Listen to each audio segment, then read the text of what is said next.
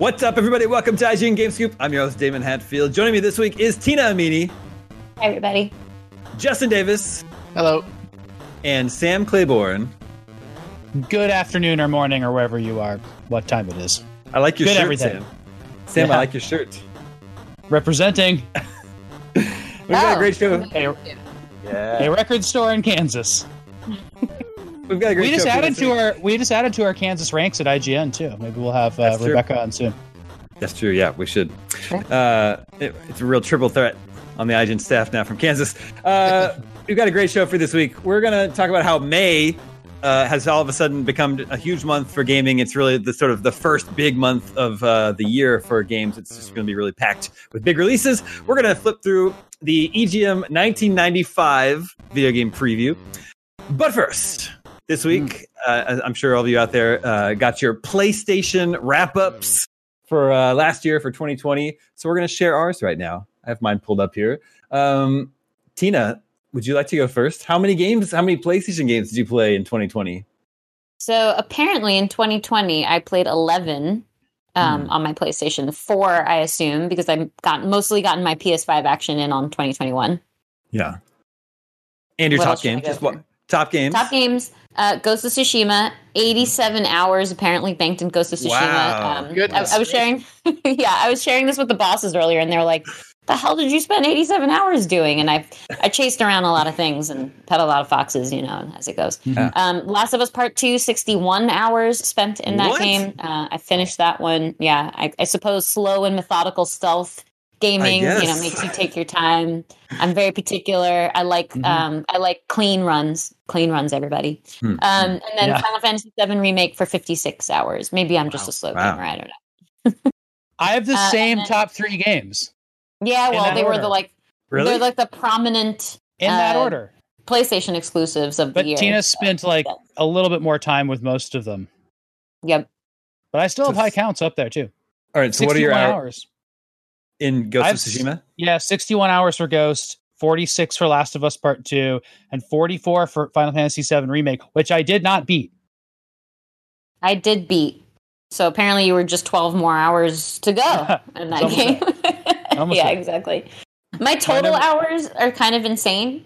It's in the thousands. What? Yeah. That is insane. Well, I mean, so went it on. says... Yeah, go ahead. I went on Reddit and I saw people with the same thing, and the consensus was at least YouTube and Netflix are being counted there. So I'm sure it's just Interesting the and other apps weird. too. They're just calling Yeah. apps and everything game time. Do you Well, that's ridiculous. It says total hours of gameplay. I know. Yeah. where do you Yeah. all watch your Netflix? Do you watch it through your PS4 or console? I used to, but not anymore. I just do it through my TV now. Yeah. I used to on my PS4, which would maybe account for some of these numbers of gameplay. But now I switch back and forth depending on what console I'm playing. So either PS5 Oh. or Xbox Series X. Oh, that's How many cool. how many devices play Netflix in your house? More So than 10? A lot now. Yeah. Yeah. Let's see. I mean, every iPad, computer. phone, Yeah. laptop. Yeah.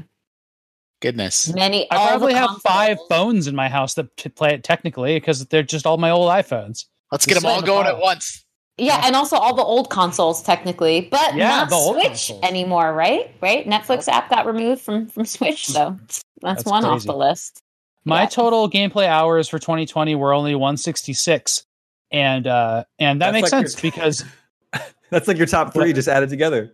yeah, exactly. Because I only played PlayStation exclusives on my PlayStation because I'm an Xbox and Switch player. I don't turn on my PlayStation that often unless it's an exclusive.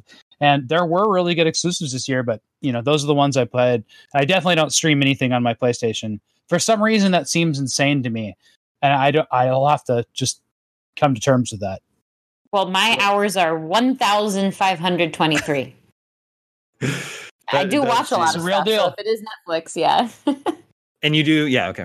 Yeah. Yeah, I That's a lot. did. So last year I spent mostly on PS4 watching. Now it's more split. So my wrap up for this year will be far more accurate. Thank you, Sony. My top 3, my number 1 is also Ghost of Tsushima, 62 hours. Then Final Fantasy VII Remake, 40 hours. And then Spelunky 2 with 33 hours. Oh, you put a lot into that. I didn't realize Yeah, you ended up yeah, I playing did. that much. Not nearly as much as former IGN news editor Andrew Goldfarb, who just shared on Twitter. It was something like 256 hours in Spelunky 2. Spelunky 2. Wow. Crazy. I mean, my Animal Crossing hours are. I can look at those. I chose not to, but it's going to be hundreds and hundreds. Yeah. Yep. I like my total hours of gameplay was 513, and then I like how it says my hours played locally was 512. My hours played online. My hours played online was 1. Just checking out Fall Guys, I think. Well, yeah. Mine was what was it? It was Resident Evil Resistance for 1 hour.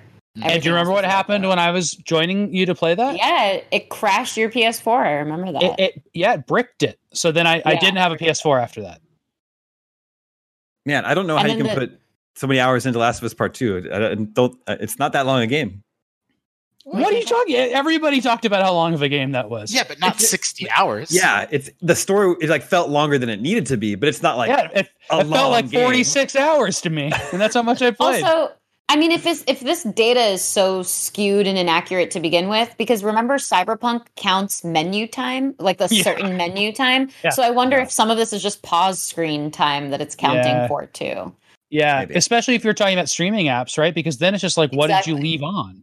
Because that doesn't know that you're not playing. There's no button controls going during streaming. Apparently does not know if it's a game or a streaming platform. So pause screens are a likely thing too. Although I will say too, like I spent a lot of time in Last of Us Part 2 sneaking and restarting. Which is what I do. Yeah. I mean, if you think about it, can't be helped.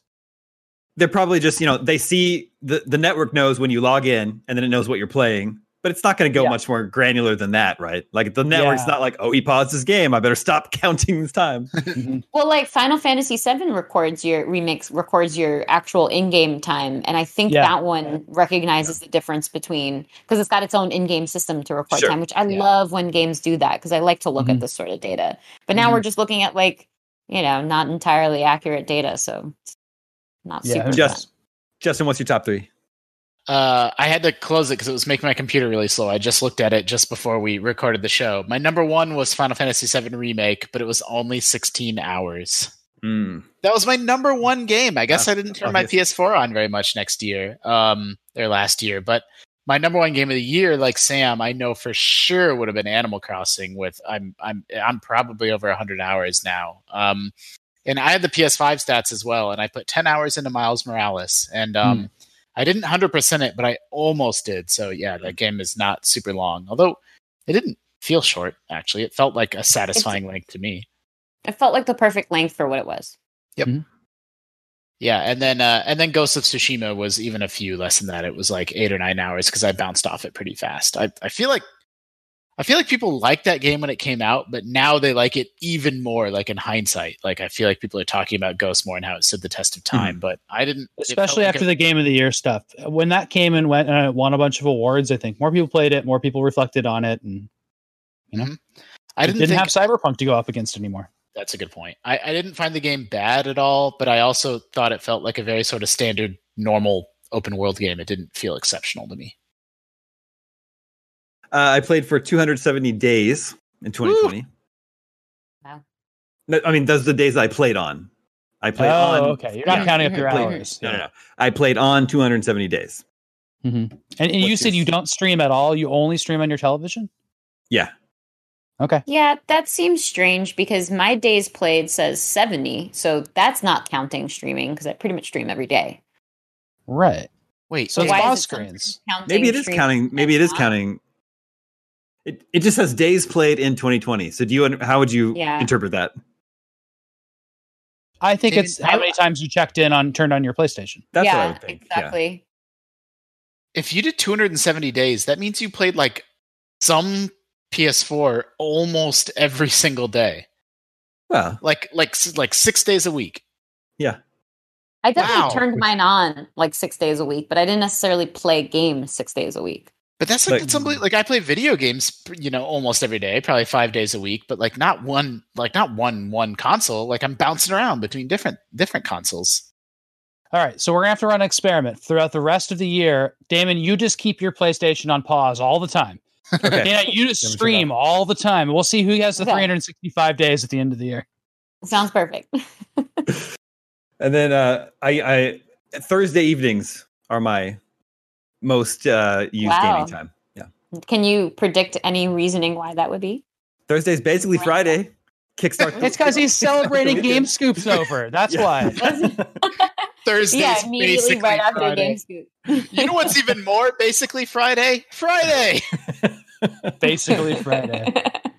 Yeah, but Thursday evening, Justin, I know that when I wake up the next day, the nanny's going to be here. Okay. And Friday, I don't have that same consolation. Yeah. See, there it is. Because mine is afternoons on Saturday, which makes perfect sense. Because Friday you're ending the day a little worn out from work. Maybe Saturday morning you're waking up, doing some things, cooking some breakfast, whatever, getting to some errands, and then Sunday is like errand and getting back to work mode day. So Saturday, that's the sweet spot.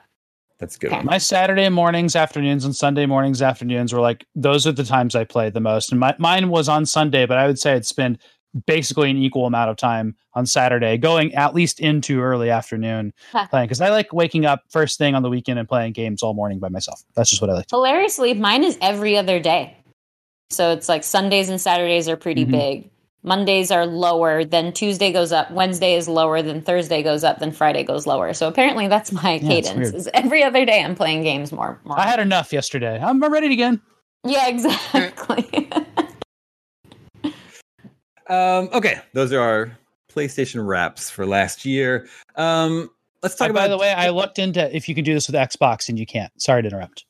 Well, yeah, that's a missed opportunity for Xbox. You can look at your whole last decade of Xbox. What? There was a plugin that Xbox worked with a partner on, and then it shows your stats for the decade. Oh, I want to see that. I want to see the 8,000 games of Halo 3 I played. Yeah, my top franchise for that when I looked it up was Halo. I guess that's not really a surprise. And I like how they bunched them up by franchise for that. But when you look at that, it is kind of the same as looking back on just like your entire Xbox history. Because, I don't know, a lot of us played a lot of Xbox before 2010. But a little bit. 2008, I think, was when it came out, right? What, Xbox 360? Yeah. Mm-hmm. No, it was earlier. Sam. 2006, right? 5. 5? Oh, man. Yeah. Everything's crunching together. Is that when you started? Is that how you... No, I started in 06. Yeah, just half a decade. Yeah. 06, all right.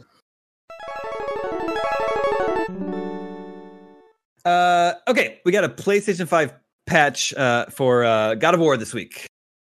Did anyone else check it out? Yeah, I just played it. Yeah, I played it last night. It's the same game. It looks really smooth, though. It looks amazing, I think. It was not an easy process for me getting the new version up and running. How so? Why is that? So I went to God of War in the PlayStation Plus collection to launch it, and then it wanted me to insert my disc because I guess I played the physical version. Oh. I don't know why. I don't know why it would want the disc since it's now part of PS Plus collection.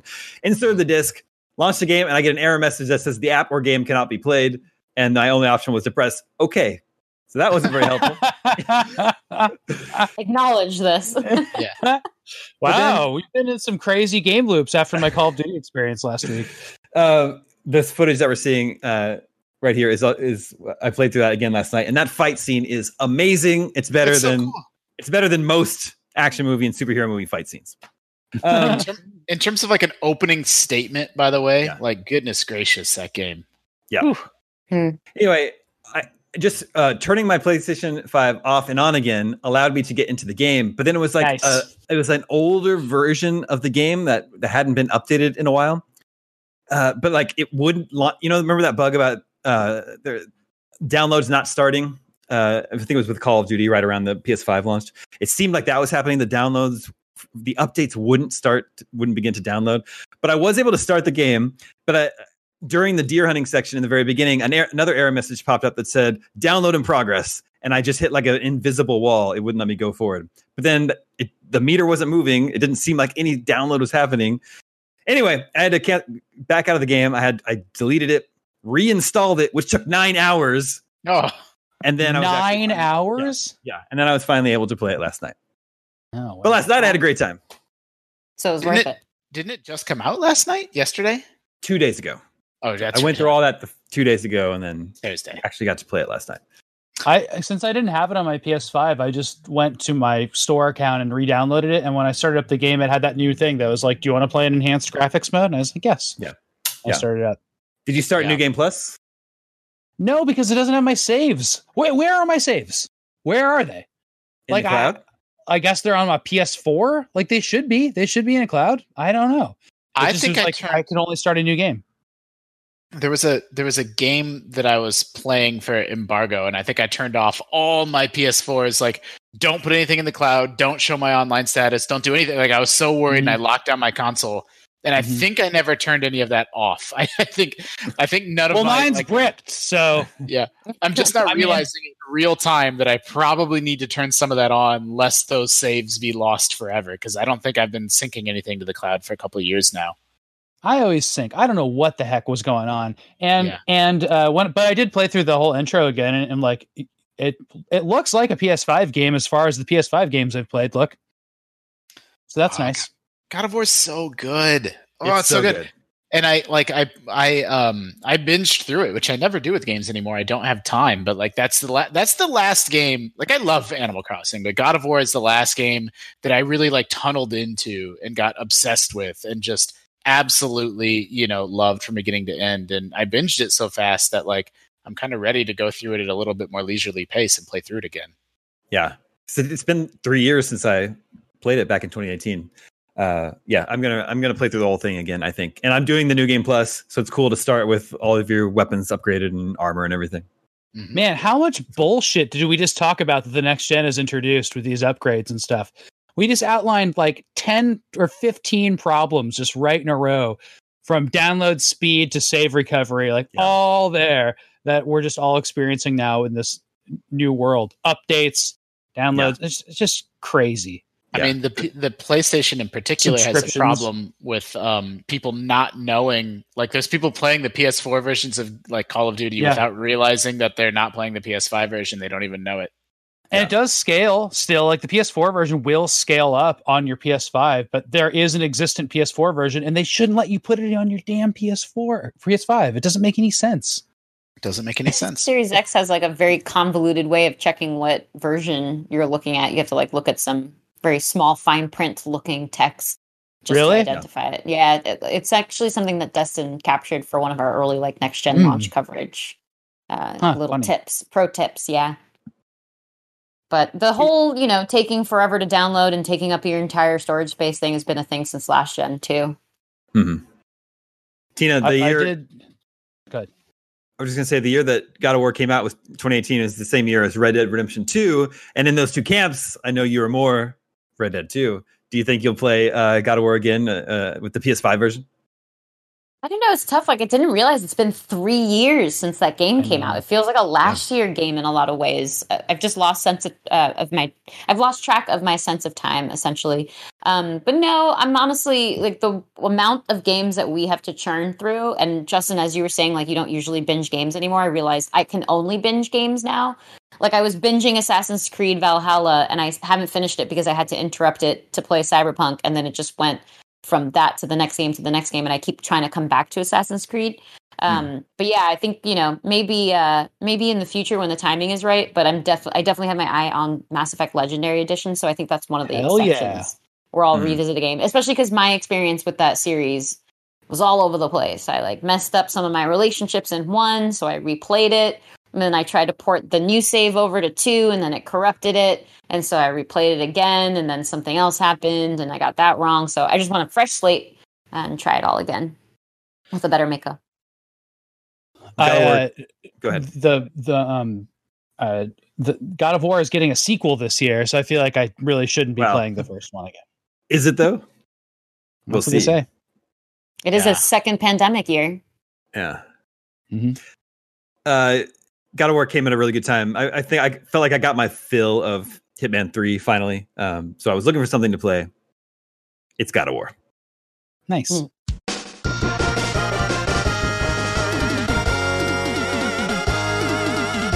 But speaking of the Mass Effect Legendary Edition, we know that's going to be out May 14th. You guys are excited about that one. Yeah. I know 100%. That's another one that I haven't played any of those 3 games since when they were first released. Oh, damn it! I was about to jump down your throat. Oh no! No, I thought you were going a different direction. Yeah, no, just like God of War, I haven't played them since they first came out. But I finished all 3. I remember I super loved Mass Effect 2. Mm-hmm. Probably could take or leave. That's the one. Probably could take or leave Mass Effect 3. But it would be interesting to read. Matrix movies. Mm-hmm. What? Wait, you like the second one the most? No, the third being the one that you kind of ignore its existence. Like the third one doesn't exist. Yeah, there's only 1 and 2. Yeah, but I mean, no, there's only you could one. You could almost say there's only 1. That's fair. I would say there's only none of them. I just watched one recently. I couldn't believe how bad it was. Dude, Sam, come on, man! It's the perfect movie. I tried, but you go back and watch that. It is so corny. Yeah, I watched it recently. So did I. Oof, I can't take it. And I was drinking too. I should have loved it. And I was like, this sucks. No, maybe that was the problem. From the opening shot, it just pulls you directly through. There's not one moment in that movie that's like wasted. There's no ounce of fat. Yeah, it's great. I don't know. Anyway, Mass Effect Legendary Edition. Sounds like we're all going to play that one. Yeah, I'm pumped. I never played Mass Effect 3, so I made it. I loved 1 and I loved 2, and I got all the way to the end of 2 and got so stressed out about like the big decisions you have to make in the finale of 2 that it like overwhelmed me and I couldn't finish it. I'm like, no, I can't. That ending rules. That ending's so cool. And so then I ended up the choices. I'm spoiled on 3 just because, like I watched some of it on Twitch and YouTube and like over the years, like I didn't care enough to not be spoiled on it. So it's like I have the whole story in my head, but I never actually sat down and played 3 for myself. And so between the changes that they're making to the clunkiness of 1 and the fact that I never got around to 3, like I'm so pumped for Legendary Edition. Just like the best RPG series. And I'm so glad to hear that, Andromeda was so shaky and now things with BioWare weird that like, and they've announced a new Mass Effect project that they figured it out and sort of righted the ship on Mass Effect. Righted the ship, eh? Hey. It is strange that there's no like amazing PS5, Xbox Series X port of this, but it's supposed to look really good on those new systems, or at least look like it's upscaled to whatever your TV is going to be doing. So that's nice. I think that's a strange missed opportunity, as with it not being on Switch, because I would love those to be portable games forever. Still excited. I've told this story on GameScoop before, but we always get new people coming in.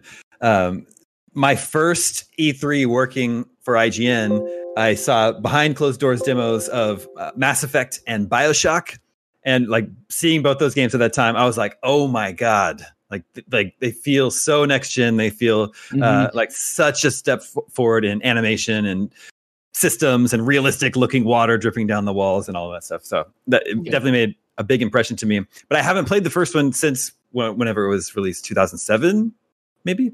Yeah. So, and I always thought it probably the original must feel kind of clunky these days. So I don't know. I'll be interested to see how it like feels and plays in 2021. I'm looking forward to seeing all the solar light flares and blooms in the next gen.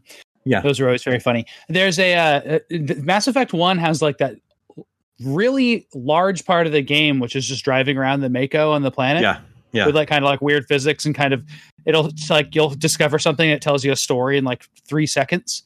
And I loved that. I don't know if I'll have the patience for it now, but I loved it. And then I think the second one was the one with the mining, which is just like you go to a planet, you hit a couple buttons and you mine.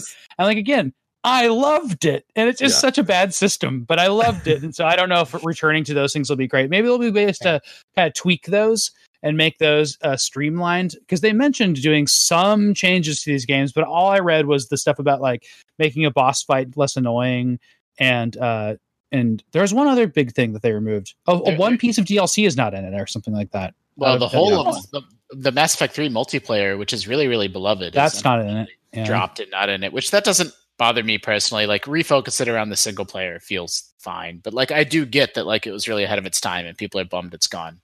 Yep.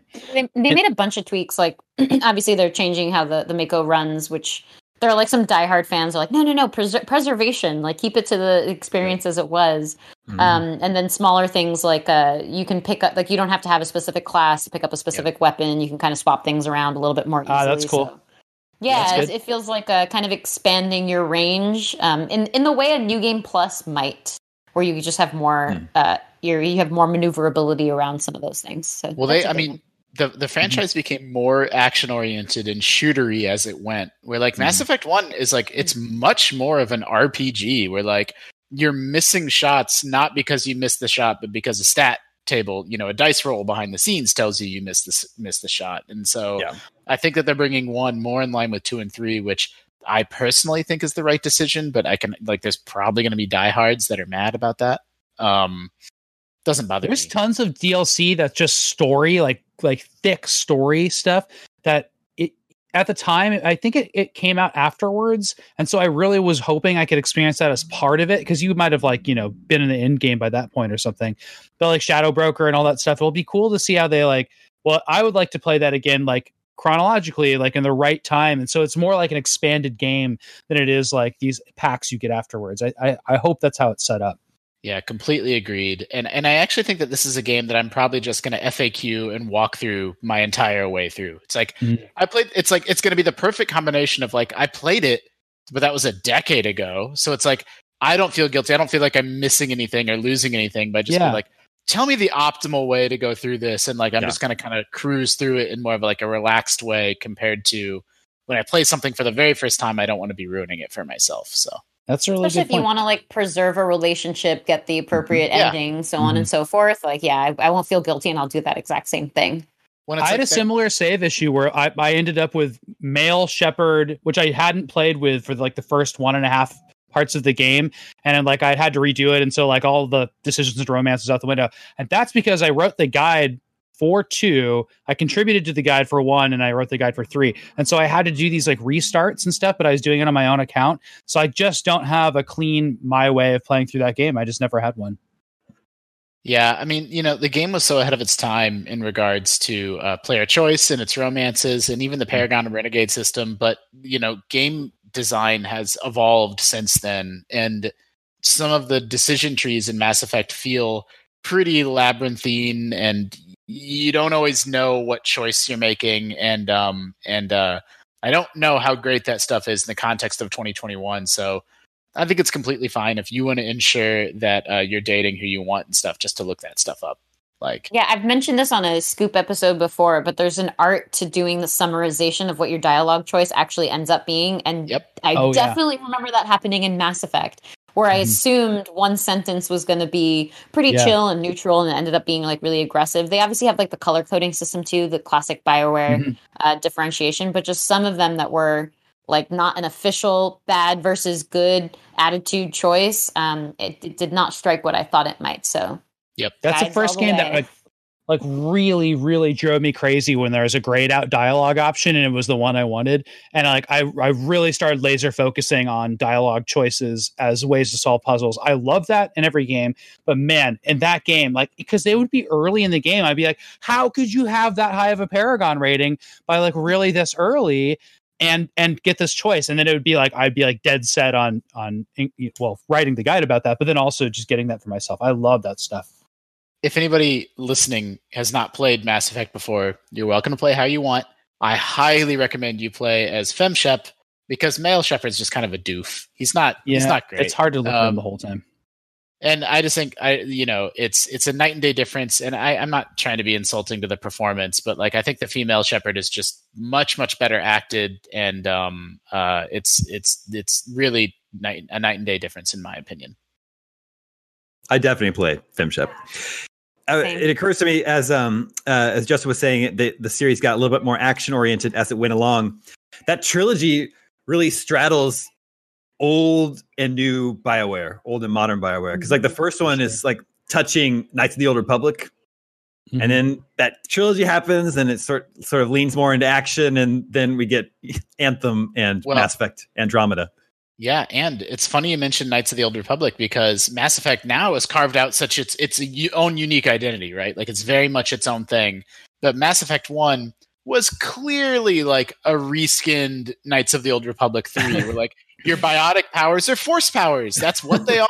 Like, you know, and the little laser beams turned into whatever the Mass Effect version of that weapon is, and all the alien races that are all humanoids. Like, it was clearly their attempt to make their own Star Wars, and you know, and I think they'd succeeded at least for a period in time. But yeah, I got a little shaky. So when was BioWare acquired by EA?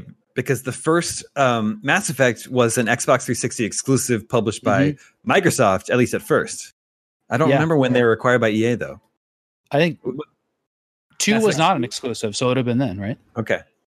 Well, I mean, so it's just... I mean, it was around then. It was around Mass Effect. So Borba says 2008, so I think that'd be the year after the first one was out. Yeah, because 2 had a recap for PlayStation players. You could like watch this cinematic recap when you started playing on PlayStation. And it was 3. a little comic book where you could make choices, I think. Mm-hmm. It's just it's funny how clearly you can see that that's when it changed from old BioWare and started leaning towards new modern day BioWare. One thing I like about Mass Effect. Good. I was just going to say real quick, the news story from 2007 reporting on, I assume when the acquisition actually went into effect in 2008, says EA, to refresh everybody's memory, pays $860 million for BioWare. Whew. $860 million? And Pandemic Studios. I suppose it was a multi-deal at that point of time. Huh. What did Pandemic end up making? They were making... I remember EA Pandemic. They were making that open world game, right? Shoot. It's gone. Can't think of it. I'm reading from the CNET article here, where they say that Pandemic Studios is also responsible for a handful of Star Wars games in addition to Mercenaries and Destroy All Humans. Mercenaries is what I was thinking of. Oh, yeah. And Destroy All Humans. I was going to mention, for people who just have never played Mass Effect and are so bored with this conversation by this point, I'm sure. But one plug for that game that's maybe not about gameplay or graphics or anything is that it's an amalgamation of sci-fi references, and it doesn't have a lot of original sci-fi in it. There's kind of a core story and some neat stuff, but as you play that, it's just like one thing after another. It's like, whoa, wouldn't it be fun if we included a little bit of this book in here and a little bit of this? And I love that about it. Like it's kind of, you know, it's not lazy, but it's a type of gaming thing that happens. Fallout is really guilty of this too, if we're going to call it guilt, because I also think it's cool, but where they take all of these influences and then they cram them into a game instead of kind of coming up with a bunch of original stuff. But the thing is, if you know the references, there's always a twist on it. So that's clever. And I think that's great. As somebody who's grown up in like a family who we all read sci-fi and shared sci-fi stuff all the time and still do, like I'm just such a diehard sci-fi fan. And that series I think is absolutely the best sci-fi game series, period, for all those reasons. It's such smart sci-fi fans making those stories. Unrelated other Snapple fact for Pandemic Studios, and I wanted to refresh my memory to confirm, but they also made the Saboteur, which was that 120 questions that I did time 2 years ago. Yeah. That was sadly their last game. Yep. Yeah, their swan song.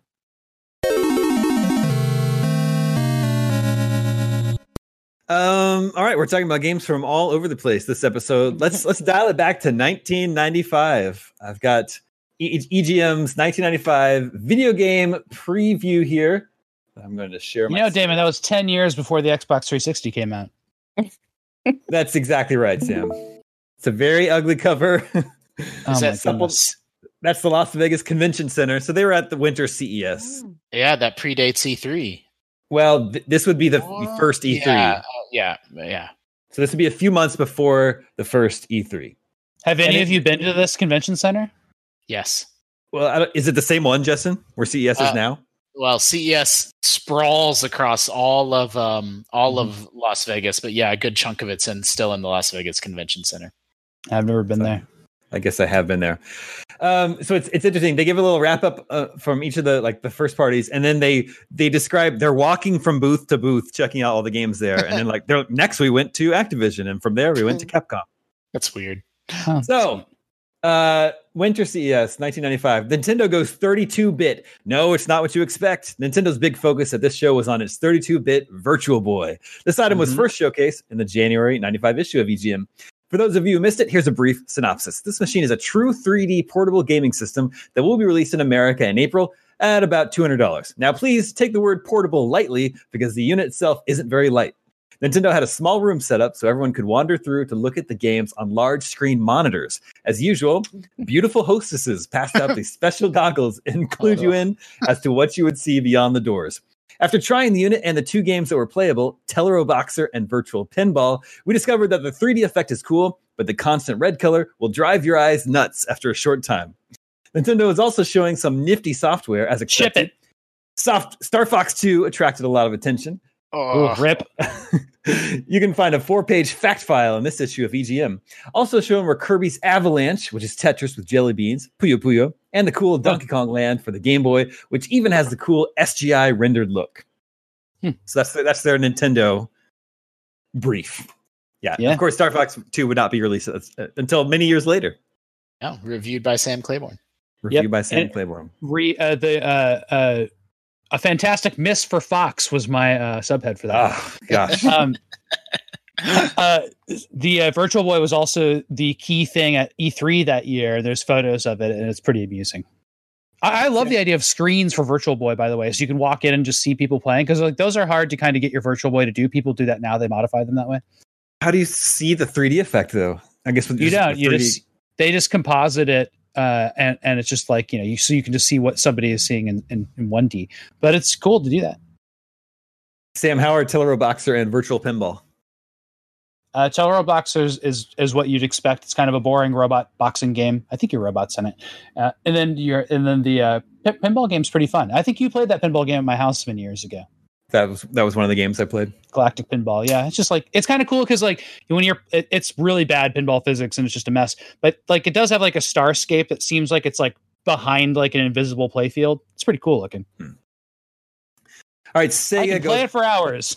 It doesn't drive your eyes nuts. Sega goes all out 32X. Just by walking around the Sega booth, you'd think that Sega had nothing to show. Except for an early version of Chaotix for the 32X, they snuck out into the main area. It really looked bleak for Sega until you scored one of these special passes from the Sega representatives and got to go inside their secret area. There you got to see what Sega has been withholding for months, the Saturn. With Virtua Fighter fired up, there was a small crowd giving it the rundown. Also on hand were 2 Virtua Fighter 2 arcade machines. This arcade version makes the original Virtua Fighter for arcades look like an 8-bit title. Of course, the other big news was Chaotix, the latest action game for the 32X. This one stars Knuckles the Echidna and a whole new cast of zany animals, but there's a certain blue hedgehog who's missing. Seems that Sonic's days may be over sooner than we think. Or are they? Sega also announced at an offsite conference the confirmed arrival of the Neptune system, which is basically a 32X and Genesis combined into one unit. Yeah. None of that came out. Yeah, that would be released. The thing they mentioned there about the Saturn coming out, or the Saturn being their next gen system and everything, that was like it shipped just surprisingly, like just came out of nowhere, shipped in May that year. So this would have been like right before that. Yeah, they surprise launched it at E3. They're like, oh, and it's on store shelves right now. And it was like, it's one of the biggest like debacles and mistakes that's probably ever happened in like the history of video games. Because all the third parties are like, our games aren't ready. Like there was no software, and then it just gave Sony a chance to make the PlayStation $100 cheaper, and it was a mess and a mistake that Sega kind of never recovered from. Yeah, it's true. Jaguar bears its claws. Isn't it crazy to think that they were talking about Atari and taking Atari seriously in 1995? I wanted a Jaguar. I was like 10 years old, and I thought I was gonna like, in my head, 64 bits. In my head, the Jaguar came out in like 1990 alongside the Super Nintendo. It's crazy. But it's a 64-bit system. This is exactly its era. This is, it just got crushed by PlayStation and Nintendo 64. Yeah. It says Atari didn't pull any punches at the show. The Atari booth was filled with consumers wanting to check out what the 64-bit realm had in store for them. Atari had plenty of quality software to show off. The biggest surprise was the true unveiling of the Jaguar CD-ROM actually playing a CD, Blue Lightning. Although looking more like a downscaled version of Afterburner, it was unfinished and will hopefully be the start of great CD games for the Jaguar. While wandering around, other titles jumped out at you, most notably Conan the Barbarian. This game featured huge, colorful characters and looked to be a lot of fun. Spoiler alert, that game never came out. I wish it would have. There's a whole thing on 3DO. They're taking 3DO seriously. Oh, but the Philips CDI is the best one. It says the Philips CDI was considered the underdog when it came to gaming. That was until the full motion video cartridge arrived to change all of that. Game titles like Dragon's Lair, Chaos Control, and Burn Cycle forever changed the way people thought about the CDI and its typical education-oriented software. None of that's true. I don't think. No, none of that's true. That's yeah. And then at the end, they say, "Oh, by the way, there's this little thing called the PlayStation." Yeah. So it says a look to the future. The CES has always been the proving grounds for what's hot and what's not in video gaming, and this show is certainly no different. If you've been to any of the previous shows, take a look around this one. You'll realize for yourself what's going on, the demise of the 16-bit market. Oh, sure, there are plenty of companies who had good quality software to show off, but not anywhere near the quantity that was shown at the previous expositions. The realm of 32 and 64-bit are close at hand, although only Atari was broadcasting 64-bit and Sega was broadcasting 32-bit with the 32X. Where was the Ultra 64? Where were the PlayStation and Saturn? The only place people could try out those systems were at the Japanese import store booths, who were more than happy to let you try out Ridge Racer for the PlayStation and Virtua Fighter for the Saturn. Of course, cool. Once these consumers tried out these high firepower games, they always asked, how come I can't play this game at the Sega booth? Or where's Sony? I really want to grab some brochures. Yes. I wish I had those brochures. Yeah. The answer is simple. Sega doesn't want anyone to see what the Saturn can do yet, which is smart since it could turn away potential sales of the 32X. Oh, that's probably true, and that's really sad. What's everyone talking about now? The E3 show that will take place in Los Angeles. What's there, you ask? Sony will be unveiling the PlayStation, and Sega will have the Saturn. Pretty cool. So that's when that stuff was coming. I cherry-picked some of the individual publisher wrap-ups. For LGN, they said Acclaim's little subsidiary will be releasing Revolution X. If you recall, Rev X is a shooting game originally released by Midway. It looked cool and will be going to nearly all of the systems. Not a single mention of Aerosmith. Exactly! That's an Aerosmith game! Unless, when it maybe came to home... them out. Yeah, when it came to home consoles, did they take out Aerosmith? Oh, this is great. I don't know. It's worth investigating. Is that Natsume game called Fishing to Bassing? I'm glad you asked that, Justin, because yes, it is. Fishing. Natsume. After we finished mauling each other with Weapon Lord at Namco, we decided to hike on over to Natsume, which had a new fishing game called Fishing to Bassing. Uh-huh. Launch your boat and get to the middle of the lake to see if you can catch a giant fish. Now, what? Now, my assumption is that you've told us nothing about the game. They also didn't mention the name at all. I'm assuming that's the Japanese title for something from Natsume, and that it would have most definitely have been changed if it got a Western release. I'm really weirded out and tickled how much time they keep spending on them wandering around from booth to booth. And it's like you have this little teeny tiny, you have 80 words you could write about this game, and you spend half of it just on how we moseyed our way over to see this game. It's like, just talk about the game. Fishing to Bassing is so good. So Nintendo had a giant area. They previewed their Silicon graphics materials and Virtual Boy. For the Super NES, they had numerous cool games. I was impressed with the other titles like Star Fox 2. Star Fox 2 especially caught my eye. It seems like the evil Andross has returned to haunt Team Star Fox once again. And ... the R-Wings can morph. How cool can you get? Yeah, it was cool. You see that game Comanche there? So many of these games are trying to do that, because they can do this. The hotness in graphics at the time was twofold. One was 3D polygons with no textures, and then the other was photorealism. And so, for Mortal Kombat onwards in this era, they would just try to just digitally include photos in the backgrounds of everything. It looked like crap, and it looks so bad now. Yeah. Sam, how cool can you get? Would have been a good backup strapline for your Star Fox 2 review.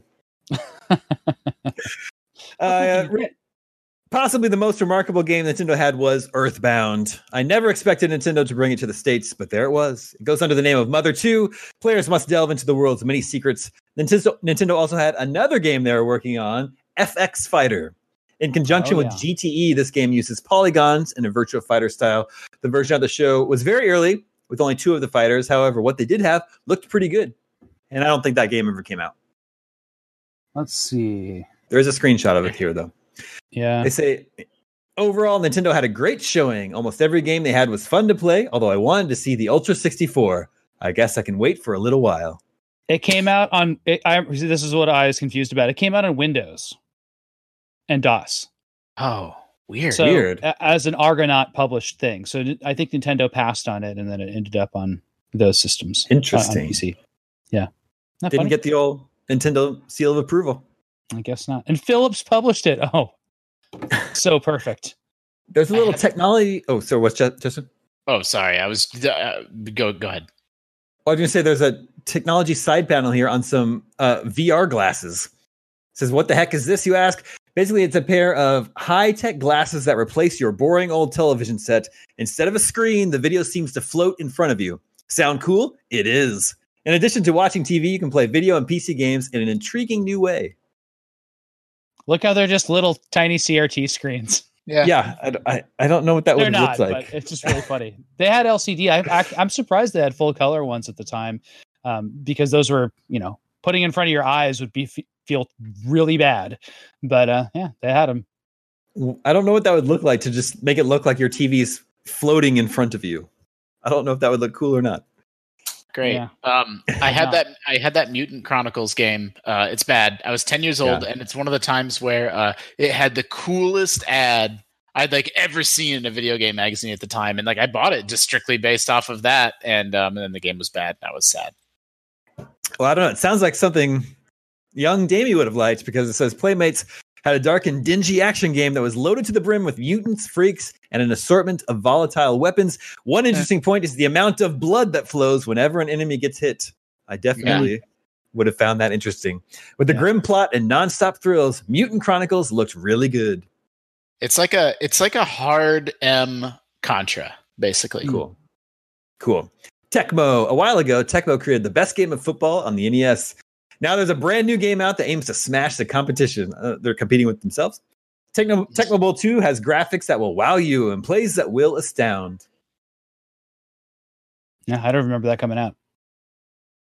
Was Super Tecmo Bowl still an NES game, or was that a Super Nintendo game? No, That's people love that one. It's an NES game. I guess I just always assume, since Super's in the title, that Yep.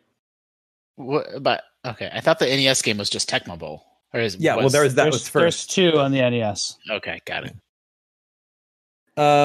For the Atari Jaguar, Sam, here's the pinball game that seems to be hitting all the platforms lately. Pinball Fantasies. Also, I want to correct that it's called Tecmo Super Bowl. Is what it's called. That's gotcha. Yeah. You know Pinball Fantasies, Sam? No, this game, I think this is the one that people flip over and they really think it's cool. It looks neat, but I don't know anything about it. It's on Jaguar. Yeah. Yikes. But they said it's hitting all the platforms lately. Okay. Yeah, I think that's one that was a PC thing that people really like.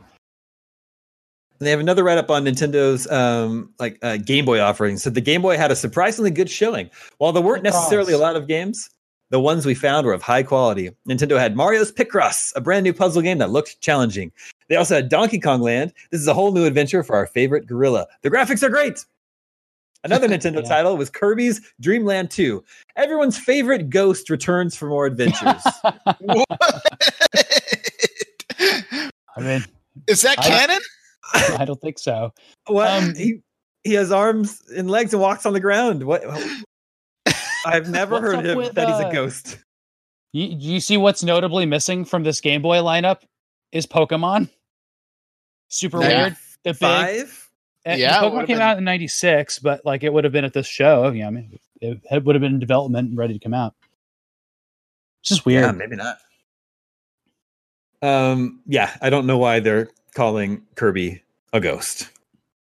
It's what we keep saying, Damon. You were allowed to do whatever you wanted if you worked for magazine back then. There were no rules, no cops. Finally, for the Virtual Boy, Nintendo had their Virtual Boy displayed in a special section. It took hours of waiting in line to see it, but we were undaunted in our mission to try it out. We entered a darkened room where they had previews of upcoming games on widescreen TVs. With the use of these special glasses, the 3D effects really popped out. When we continued on to the next room, where we could try out 2 VB games, Teleroboxer and Space Pinball. Also on preview was a new Mario game, an overhead shooter, and a Star Fox clone called Red Alarm by T&E Soft. I think that unnamed Mario game is just Wario, but appears to be Mario in it. So yeah, it looks more like came out. Yeah, it looks more like a Mario World. Yeah. Although there's like a Chori, like Japanese gate that he's standing in front of. Super cool looking. And that's it. Those are my selections from EGM's 1995 video game preview.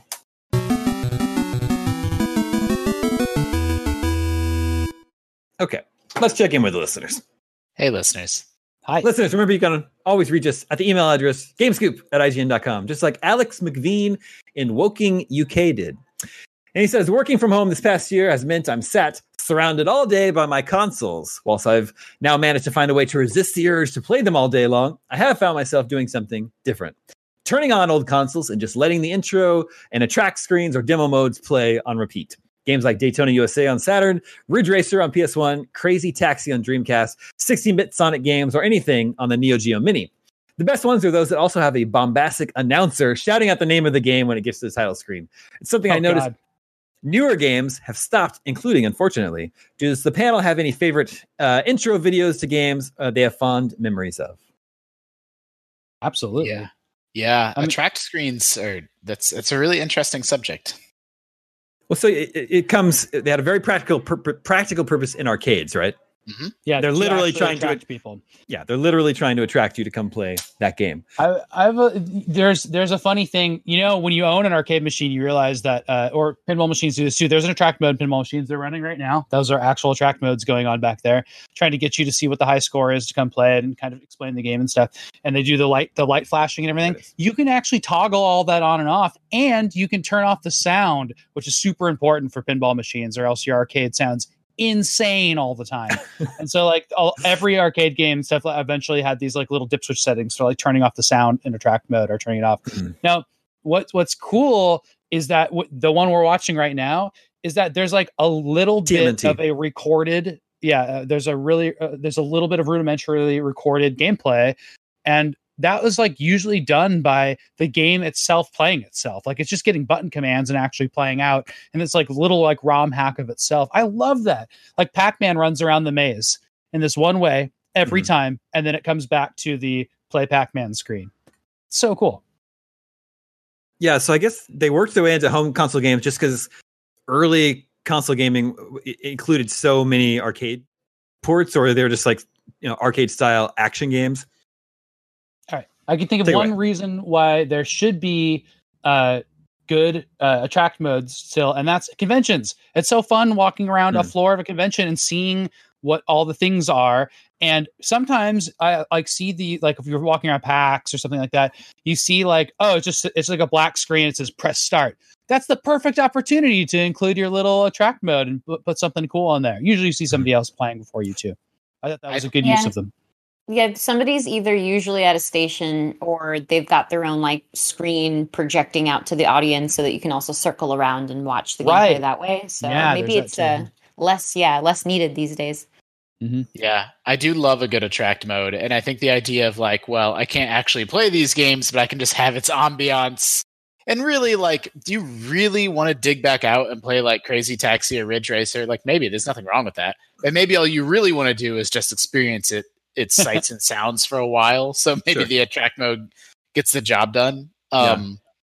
Modern video games, and I don't know why this is the example that popped into my head, but they can have the really, really good ones have a good mood setting title screen. Last of Us is actually good for this. And Miles Morales is him just on the train holding his phone, I remember correctly. And they're just these little tiny details of it just sort of helps set the mood and get you ready to be pulled into the game experience.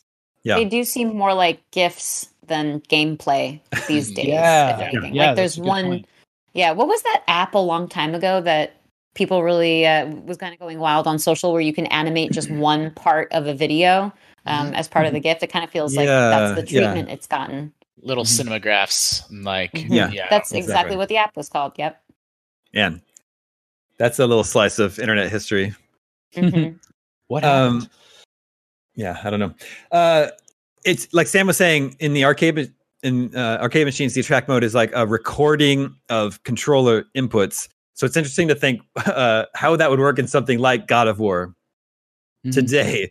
Like, you know, the developers could record an actual video of them playing a combat scene that it could like cut to. But I wonder how it would work recording button inputs. I don't know if you could still do that if it still works the same way. It's breaking my brain. And like the boss battles, since they're just QTEs. Glorified. That's pretty good. Sorry. No, that was really good. It is funny to think that now pre-recorded just video, of course, is just as easy or probably far easier than figuring out how they used to do it. Whereas before, recording like a screen and then putting it in memory, like the Pac-Man couldn't hold 1 second of Pac-Man video at that resolution. No, it'd be impossible.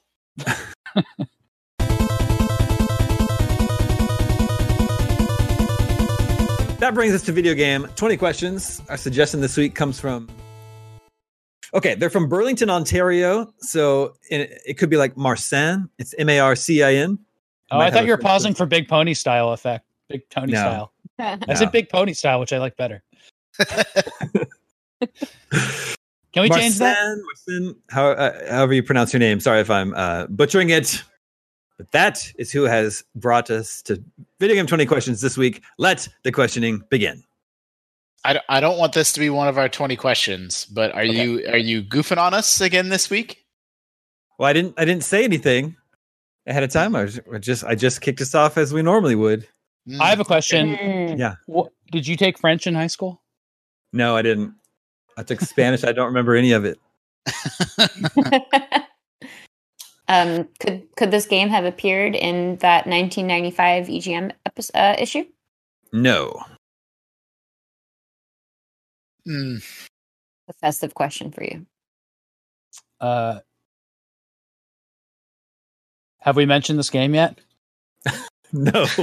Okay, so it's not we fishing, did talk no about passing. a lot of games. It's not. Yeah, what was it? Fishing no fishing bassing. Fishing two bassing. Fishing two bassing. Yeah, that's right. I don't even understand. It's like fishing like bassing. First of all, not a word. But if it were a word, it would surely be nested under. It's a type of fishing. I bet it's TO, as in like one of the short Japanese words that constructs it. I bet it's toe, but I don't know. Yeah, you're right. You're right. In its Japanese pronunciation, it's probably toe, but it's much funnier to read it as fishing to bassing. Okay. Did this game? Is this game available to play on any current gen consoles? Yes. Is this on Switch? With backward compatibility, though. That's true. In collections. Yeah, I botched that one. Is this on Switch? No. Is this on PlayStation? Just on the brand PlayStation, or on PS5? Could you play this game on a PS5? Yes, that's 5. Was it an exclusive? Yes. So was it designed for PS5? No. Was it? Does it have an upgrade? These days? Wait. Was it designed for PS4? Yes. PS4 exclusive. Has it had an upgrade for PS5? No. Exclusive for PS4 that doesn't have an upgrade. Was this game developed by a Sony studio? Well, I want to hear the series question first. Oh, sorry, I didn't hear it. Is it part of a series? No. That's 10. Oh. Okay. A one-off. That's crazy. Yeah. Was it developed by a Sony studio? Yes. Could be Fat Princess. That was 2 generations ago. Yeah, you're right. Is this in the first-person perspective? No. Was this game a PSN game? No. Okay. Is it an indie game? Oh no, Sony Studio. No. Do I count that one? I won't count it. We're having fun here. Cool. Yeah. So wait, so I need a recap. So it's a PS4 exclusive that it's not part of a series. It wasn't a PSN game. It's not a Sony Studios game. No, it is. Oh. Well, I'm glad we did the recap then. So PS4 exclusive made by Sony Studios, but it doesn't have a PS5 upgrade, so it can't be God of War, which is also. I understand. You asked if it was a PSN game? Yeah, I meant like downloadable, like because I asked about Fat Princess, like but it's not Super Stardust or like any of those. It was released on a disc. Does this have online multiplayer? No, it doesn't. I'm going to bring back an old question. I exactly forget how to frame it, but is the environment a realistic one? Something like that. Yes, we'll go with yes. Even though, So not fantasy or sci-fi is where we're going. Well, could it be? Sometimes we always said like modern day Earth or something like that. Well, but that's what? How would you say? What about Ghost of Tsushima? Yeah, is that realistic? Right. I think so. That's what I'm trying to say. Sometimes a lot of fiction has unrealistic things happening in a realistic environment. So could it be Ghost? By the way, does that have an upgrade yet? No. We're at 15, by the way. So but it does have online multiplayer. Oh well, okay, yeah. It's got a co-op. Yeah, mode. though wasn't that like technically in the DLC? That still Does counts. That count? Okay. Yeah. Okay. A PS4 exclusive made by Sony Studios. This really shouldn't be. That's a one-off. Heavenly Sword is PS3. I mean, it's anything that they started last generation. Yeah, but it didn't get a sequel or anything. Why not? Because it could be pretty new, I suppose. For some reason, I'm really stuck in PS3 generation. My mind keeps flashing on like Lair and like, what about Last Guardian? It's part of a series, right? I mean, I can't really tell if that is. I would think it is. I would say no. I actually don't know what I would say. Yeah. Is this? I don't know. Yeah. Does this? Do you play as a human in this game? Yes.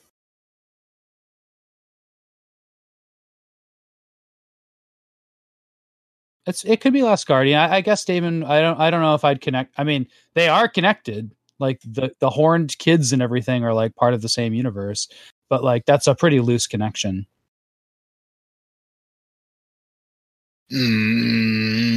What else came out? What about Days Gone? Yep, could be Days Gone. I don't know about multiplayer for that. Are they a Sony studio though, or was it just an exclusive? Was this developed in Japan? Is a question we could ask. Sure. It's a Japanese game? No. Okay, so it's not Last Guardian. No. It's going to be something like Days Gone. And there's not many games like that. But I don't know if is that a Sony studio? Isn't that just like a third party? It's Bend. It's just Sony Bend. Okay. Okay, so it could be Days Gone. Could be. I can't recall what Sony Santa Monica did just before God of War. Mm-hmm. Are your enemies humans? Sometimes. So it could still be Days Gone. Yeah. I should have gone with other zombies. Yeah, because I think there's like a zombie bear or something in that, right? Is that what it is? Maybe we're the Walking Dead. So no, I mean there's human and zombies as baddies in that one. I think we got it. I think that's probably what it is. We could ask if it's open world, and then we're screwed if it's not. Do you often ride a motorcycle in this game? No. Oh, no. That brings us to your guess. Darn it. Boy. I thought we'd zeroed in on Days Gone. I will say you guys have all the information you need to get this game. Yeah. Well, so I think the fact that there are sometimes human enemies and sometimes other enemies should be a good key. Mm-hmm. And that Sony doesn't make a lot of games outside of Sony Japan. I mean, come on. No, there's the Resistance games, but those are a series. Uh-huh. PlayStation All Stars. I'm trying to think of all the characters in that. You got the Uncharted's. You got. Yeah, like obviously not Uncharted or Last of Us or Sly. Or yeah. Can't be Infamous because that's a series. What was a one-off? A first part? I mean, could it be just PlayStation All Stars, or was that a PS3 game? I'm really stuck on PS3 games for some reason. I mean, we never eliminated Ghost of Tsushima, so no, because it has multiplayer. That's right. And, well, Damon would have hesitated if we were deliberating on that. He says we have all the information we need, which means I think we mentioned it. So that's why I think it's that. I think he feels it should be obvious to us. Okay. What other Sony studios are there? It's also a little bit like, I don't know if Insomniac games count, actually. Because it's not like first party. Well, they weren't at the time. They weren't in the PS4 era. Yeah. What about a Bloodborne type stuff? Is there one of those games that came out in America that was made by a non-Japanese company? No. The Order was that an exclusive? Ooh, it could be The Order. Oh, yeah. But is that online? No. I don't think so. I bet it's The Order. I bet you just got it. That game was a long time ago. I kind of forgot about that. Are they still making a sequel? I don't know. Nobody knows. Yeah, I bet it's The Order. I don't know. I mean, we don't have enough ways to determine it now. It could be that or Ghost of Tsushima. No, it's The Order. Okay. I mean, maybe not, but like, I don't think like Ghost has multiplayer in it. Like, I don't think there are non-human enemies in The Order. In Ghost, at the very least. Would that apply to The Order? There's animals. There's animals in Ghost. Oh yeah, that's a good point. Oh you yeah, don't fight animals. I guess you fight they're not dogs. Your enemies, really. Yeah, they're just nice dogs. Oh, okay. No, the dogs. The dogs are your enemies. No, they're not. You let them be. Yeah, there's birds too, hawks, right? Yeah, that's right. Is it? Is it The Order 1886? Is that what the year? The Order, The Order : year. It sure is. Oh wow! Oh. It sure is a rare swing and a miss for a Sony first party game. Mm-hmm. Yeah, not too much of a miss though. I think people liked it. Okay, right? Well, yeah, I did give it a 6.5. Oh, really? I didn't realize. Man, we should have asked if it was received well. We got it right. We don't need to go down this path at all. We got it completely correct. Feel good I'm about still disappointed. Questioning. Ready? Yeah, if you would have answered yes to all those questions, I don't know where we would have gotten.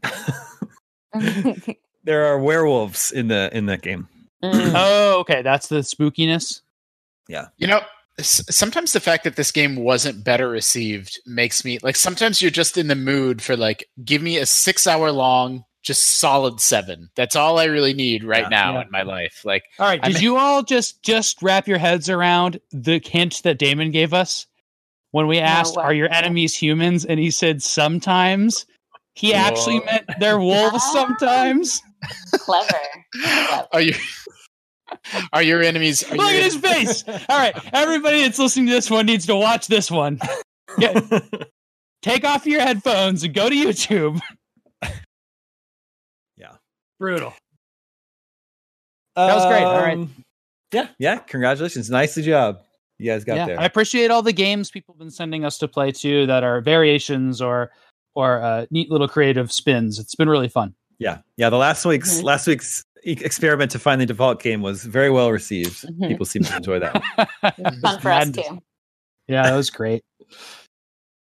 What was I going to say? Well, I forgot. Oh yeah, the developer of The Order Ready at Dawn is now doing VR games, so I don't think we're getting a sequel to that one ever. Yeah, I'm on the Wikipedia page right now. It's non-committal on whether they're making a sequel or not. I thought for a while one had been like greenlit and was in the works, but maybe they've walked that back. Yeah. Do you think they would go for 1887? They got to jump it ahead. I think they should do 1987. That's what I was just going to say. What about Out of Order 1886? I want to see a 1980s werewolf game. A Teen Wolf game? I wonder if there was ever like a graphic adventure on computer for Teen Wolf. Something. Yeah, I don't know. I don't think so. That movie's incredible. That's a great movie. It's so much better than The Matrix.